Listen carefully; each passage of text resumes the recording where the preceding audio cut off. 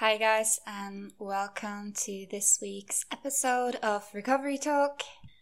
I know we are in the midst of Christmas season and New Year's coming up.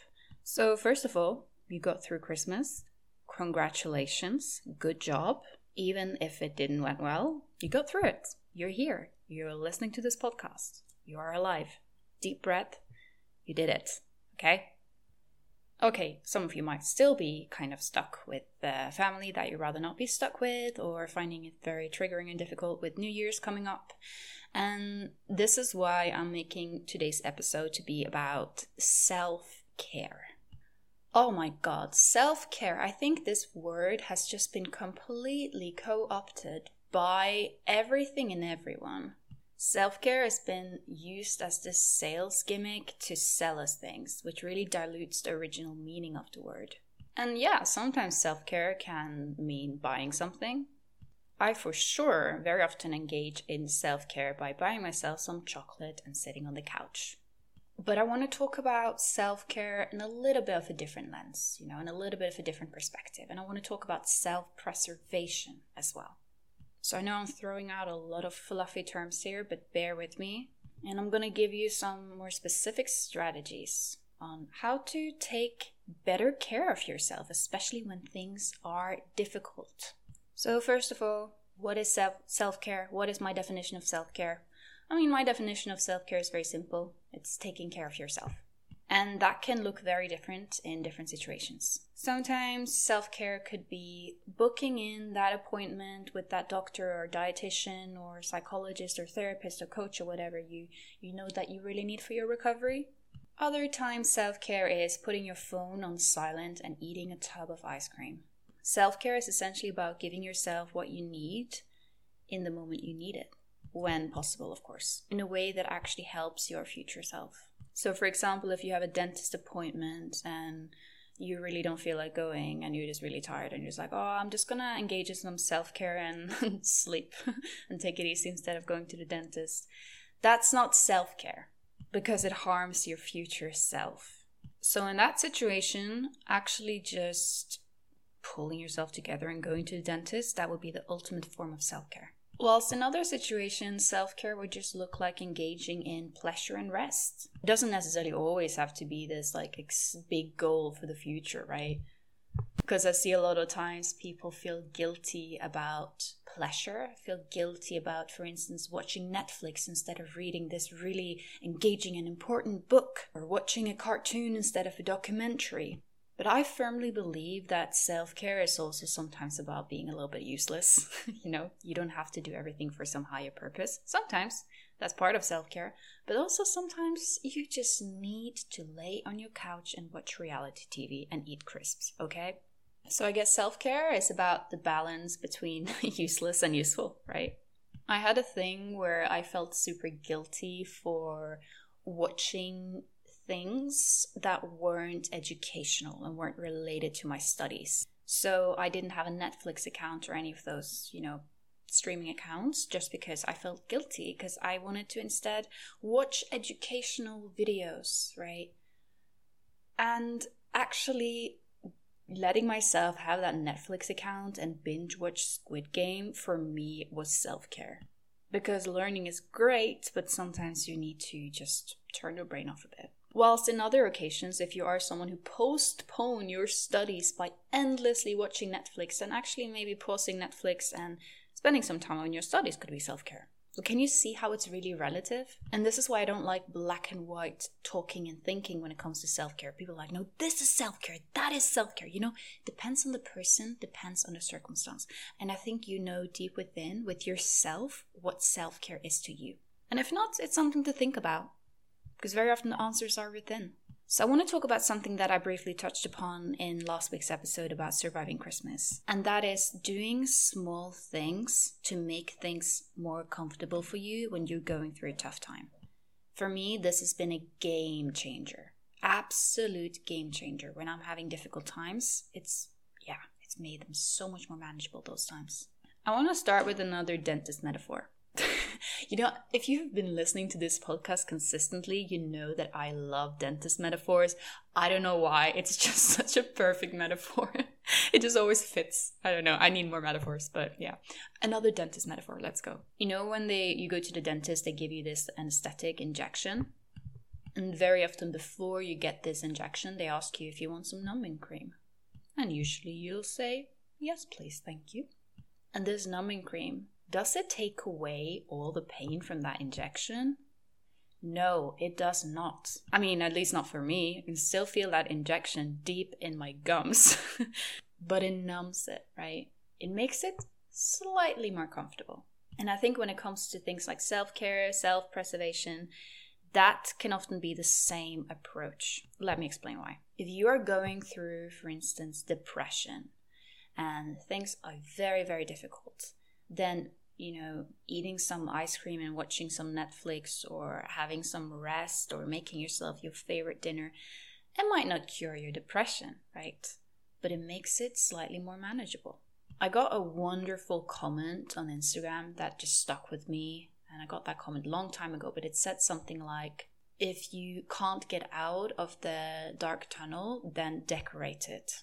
And I thought that was so powerful, because there are certain times where you can't necessarily just take all your pain away, but you can make it more manageable by engaging in activities or doing things that make you feel a little bit better. If you are very severely depressed or having a very, very bad time, that activity might literally just be having a shower, brushing your teeth, or having a glass of water. Think if there is something you can do. Something you can do to make the dark tunnel, a little bit more comfortable for yourself right now. Because I think so often we think in extremes, right? So if you go into a deep depression, you're thinking of drastic solutions. Like, yeah, I'll change my name and move to a different country, and then I'll not be depressed anymore, right? I'm not saying you can't move to another country and start a new life. I mean, you could do that, but it is a very drastic solution, right? Take small steps first. Yes, there are times where the big steps are important, but if you can't take any big steps now, take the small steps first. So I think sometimes when you are going through a very difficult time, instead of asking yourself, how can I stop having it difficult, right? You can instead ask yourself, how can I make this difficult time more manageable? And how can I do that through small practical steps that I can make now that don't take too much energy and effort? Because those small steps become a very big step when added together. Does it cure everything? Does it fix everything? No, not necessarily. But that's not always realistic either. And it might put you in a position where you are able to fix the problem, right? So for instance, if you're suffering severe depression, just being able to have a shower and make that call to the doctor, that is the first step towards healing. Because healing usually comes in steps.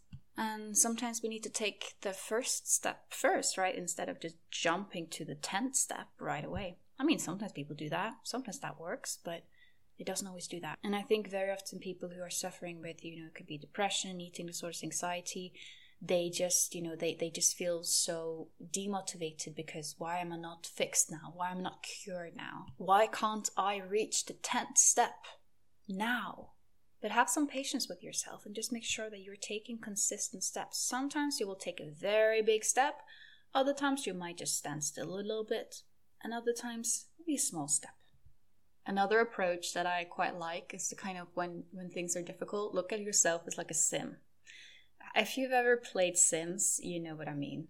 So basically the Sims, they have a little, there's a little area where you can see their needs, right? You can see their need for hunger, hygiene, socialization, all these different needs. And sometimes thinking of yourself a little bit like a sim that you kind of need to take care of can be helpful as well. You might notice, my social bar is really low right now. I should maybe contact a friend and have a chat. Or, whoops, my hygiene bar is getting pretty low. I should probably take that shower I've been putting off. And I think some people might say, but if you make your misery too comfortable, you never want to get out of it. But I'd actually argue the opposite, that if you manage to take small steps to make your pain a little bit more manageable, engaging in some basic self-care, feeding yourself, washing yourself, getting out of bed, you are actually more able to take steps towards healing. Can misery sometimes be comfortable? Oh yeah, absolutely.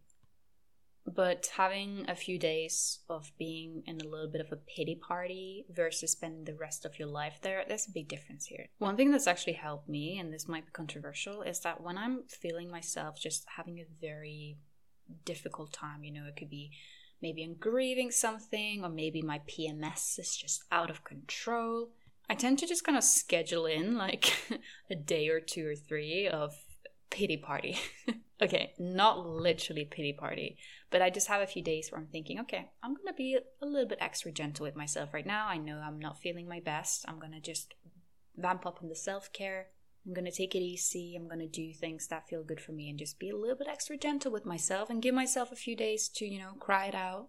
And usually when I do that, it actually really helps me process things faster. Because if I were to just, okay, let's just ignore these bad feelings, let's just not do anything about it, let's just go on as normal, it kind of just lingers, right? So in my case, and I know this is different for everyone, so if this is not you, then ignore it. But for me, actually allowing myself to fully process and take some days and be okay with not being okay for a few days actually makes me only need a few days. Whilst if I had not taken those days, I might have ended up needing quite a long time and it would have haunted me for longer.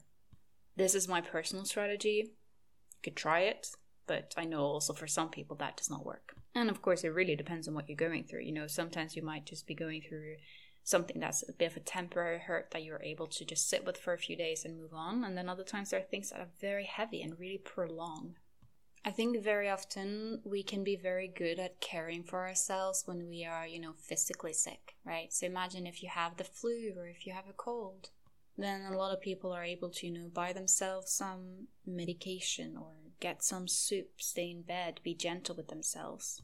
But as soon as the sickness is mental, as soon as it's, grief, breakup, whatsoever, people are more hesitant to take these measures. There is a reason why we rest when we are sick, right? Because we know that if we just keep running around with the flu, going to infect other people, but also that flu is probably going to prolong and just become worse, right? Rather than if we just gave ourselves a few days to get over it and heal. I went through a breakup a year ago and it was so bad and I literally had to treat myself like a sim. I had to treat myself like a baby. I had to schedule in crying and grieving. And I felt almost guilty for doing that because I was like, well, I'm not physically sick. Why should I schedule in this weekend for, doing nothing? But that was what I needed. And then, of course, it came to a point where I needed to move forward from it, right? Because I couldn't schedule every weekend for a year on just ruminating. Because I think this is a big difference. Some people might confuse processing with ruminating. Processing is productive, ruminating is not. So it came to a point in my self-care journey where the self-care was not necessarily, spending my weekend eating ice cream and crying, but my self-care was actually, going to see a friend and doing something that was more distracting. Once again, can you see the pattern here? Self-care depends. Self-care really depends on the situation, time frame, personality, etc., etc. And I also want to remind you, if you're someone going through grief, or it could be certain mental health conditions, healing is not linear. Oh my god, this has been repeated so many times, becoming such a cliche, but I just think it's so important. For instance, when I went through my breakup a year ago, I would suddenly be completely fine for a few weeks, and then boom, it would just hit me, and I would not be fine. That doesn't mean that all of those weeks were just fake or that all my healing was just undone. It just means that healing is not linear. Same thing goes with, for instance, imagine you are having an eating disorder in recovery. You might have some weeks where things are very easy and smooth, and then suddenly just something hits you and you're just feeling super triggered. It is normal. Healing is like the weather, right? We can't always predict it. We can enjoy the sunshine when it happens, but sometimes it will rain and we still got to keep going. But also sometimes when it's really pouring down with rain and storm, it's okay not to go outside. Oh my god, I'm the queen of metaphors. So in its essence, self-care, the way I see it, is being in tune with what you need and when you need it and how long for. But the truth is, this can be very challenging, especially if you are someone who's just been neglecting yourself for so long and not been listening to yourself and your inner wisdom. then it can be literally like, okay, well, I don't know. I can't see, it's like a sim, but you can't see the the need bars, right? But I also think that self-care and learning how to be more in attunement with yourself, that is also a process. And it's also something you can learn, but it does take time and it does take a little bit of a trial and error. So maybe you can try and see what works for you. And also you figure out what doesn't. Because I'm such a firm believer in the fact that you learn by doing and you also learn by failing.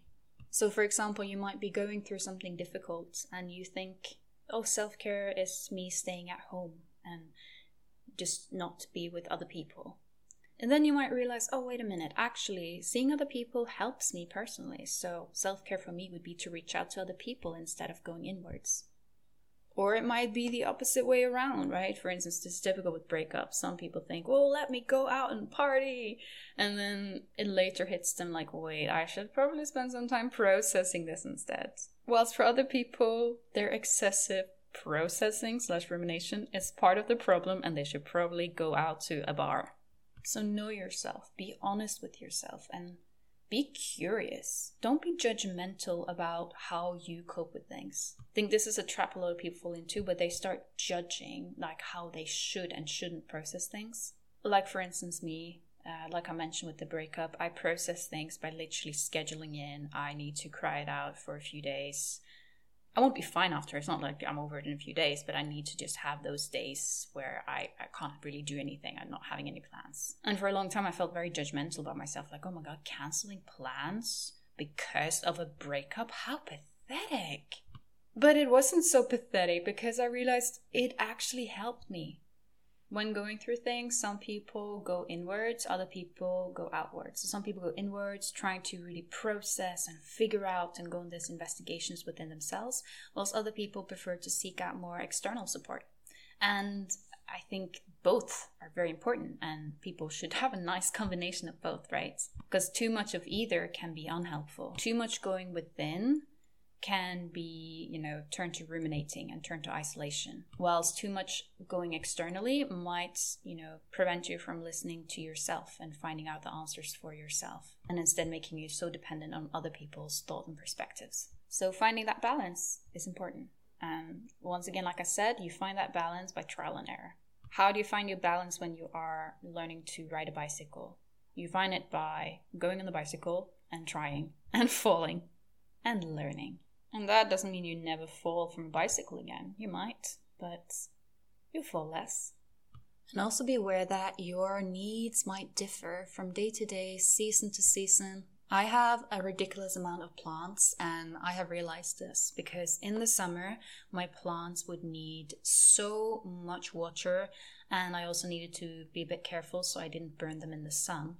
So I might need to take some of them away from the window so they didn't get too much direct sunlight.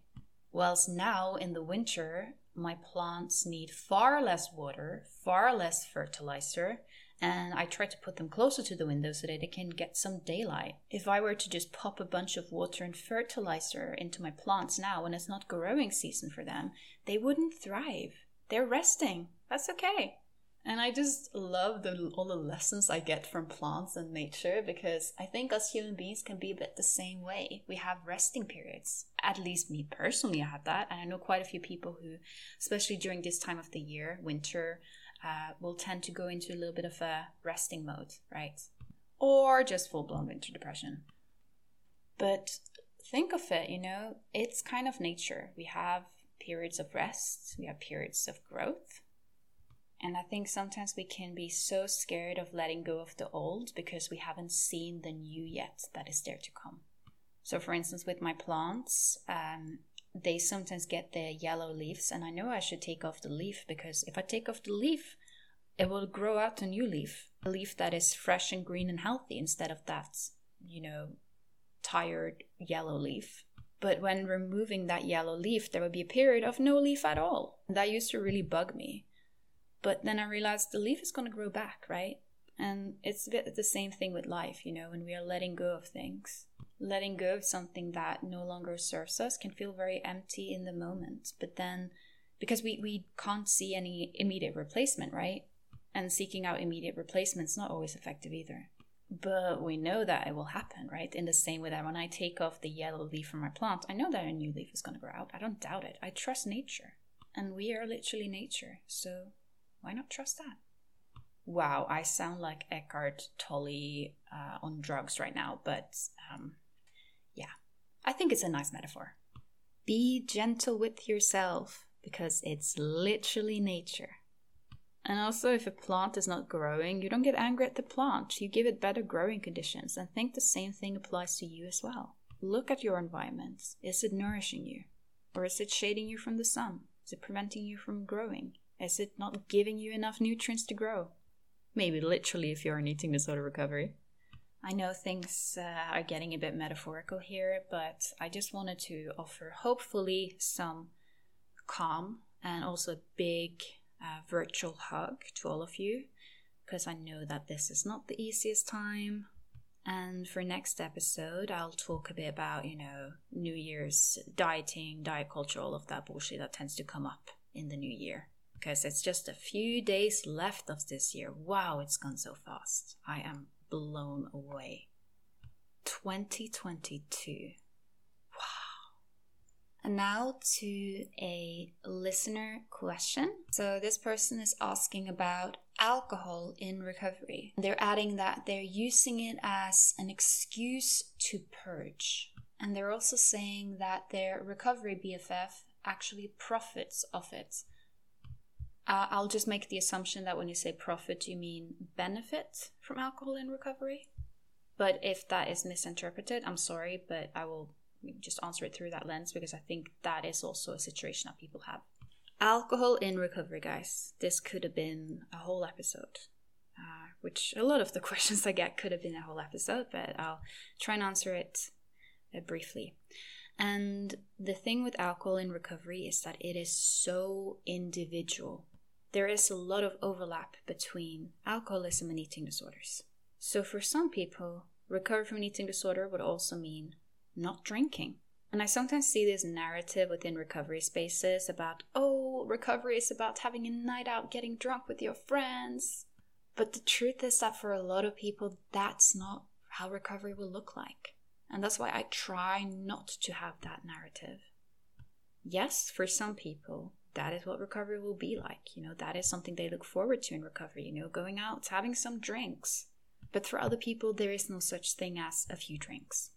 And you who asked the question were very honest. You said that you use it as an excuse to purge. And this is a clear indicator that it's not really a healthy way to use it. You don't add whether or not you struggle with, binge drinking or use alcohol in ways, to cope with emotions. But you are at a point right now where you are using it as an excuse to purge. And that is a clear indicator. It's not necessarily a healthy thing for your recovery right now. And I see this sometimes, that people can use alcohol as an excuse to purge because they drink and then they get quite drunk and then they throw up and it's like, whoops, and the eating disorder sneaks in there, but almost in a socially acceptable way because, throwing up when you're drunk, it's not my eating disorder, I'm drunk, right? But the eating disorder is also kind of pushing a little bit there, right? Because the eating disorder wants you to throw up. Or as you say flat out, in your case, you use it as an excuse to purge. So what I would encourage you to do is to not look so much as your friend who you say, seem to have a good experience with alcohol in recovery and actually find that a nice thing. Because yeah, that's the case for some people. I see some people in eating disorder recovery who avoid alcohol because they're scared of the calories, and having a glass of wine for them is part of their recovery. But that doesn't necessarily mean it's part of your recovery, because everyone is different. So be honest with yourself. How are you using alcohol in recovery? In my personal case, I haven't had any issues with alcohol. I don't really like drinking much, but I was scared of alcohol because of the calories. So for me, coming to a point where I could have a glass of wine, that was a good point for me to come at. But I know other people who there is no such thing as just having a glass of wine, right? In the same way that for people with eating disorders, there is no such thing as just going on a diet. So what your friend is doing, what is right for some people, isn't necessarily right for you. Anyone who tells you, oh yeah, but for me, actually having alcohol and drinking in recovery was very helpful, when you know that's not the case for you, these people are projecting. You know what's right for you. And if you don't, then take some time to go inwards and actually be honest with yourself. And also, if you're questioning your relationship with alcohol, there is no reason not to take a break. You don't need to be like, oh, I'm not sure if I have a problem with alcohol, but because I'm not sure, I'm just going to keep drinking. You're allowed to take a break and see how that feels for you, see if that feels better. And equally, if you're someone who's been avoiding alcohol because of the calories, then you might have a completely different approach. You might think, oh, actually, having some alcohol could for me be helpful. It's individual. I know I repeat that every episode, but it is individual. It's so individual. But it is very important to acknowledge that alcohol misuse and eating disorders often co-occur. And I don't think the narrative that, oh, recovery is about partying and drinking, I don't think that's a helpful narrative for this group. As for other people who are rigid, home alone every night, and don't touch the alcohol because of the calories and really actually do want to go out party with their friends and don't have any alcoholism, then that might be part of their recovery, right? Then I don't want you to take the fact that some people struggle with alcoholism as a reason for you not to implement this fear drink. And equally, if you are someone in recovery who know that alcohol is not for you, then I don't want you to hear other people saying, oh, I'm challenging my fear of alcohol, and take that as a reason why you should also drink. Be honest with yourself, okay? It's individual. I hope this episode was helpful, and I will see you guys next year. Oh, no, that's such a cheesy joke. I'm not going to say it, but I will, technically. Okay, bye-bye, guys.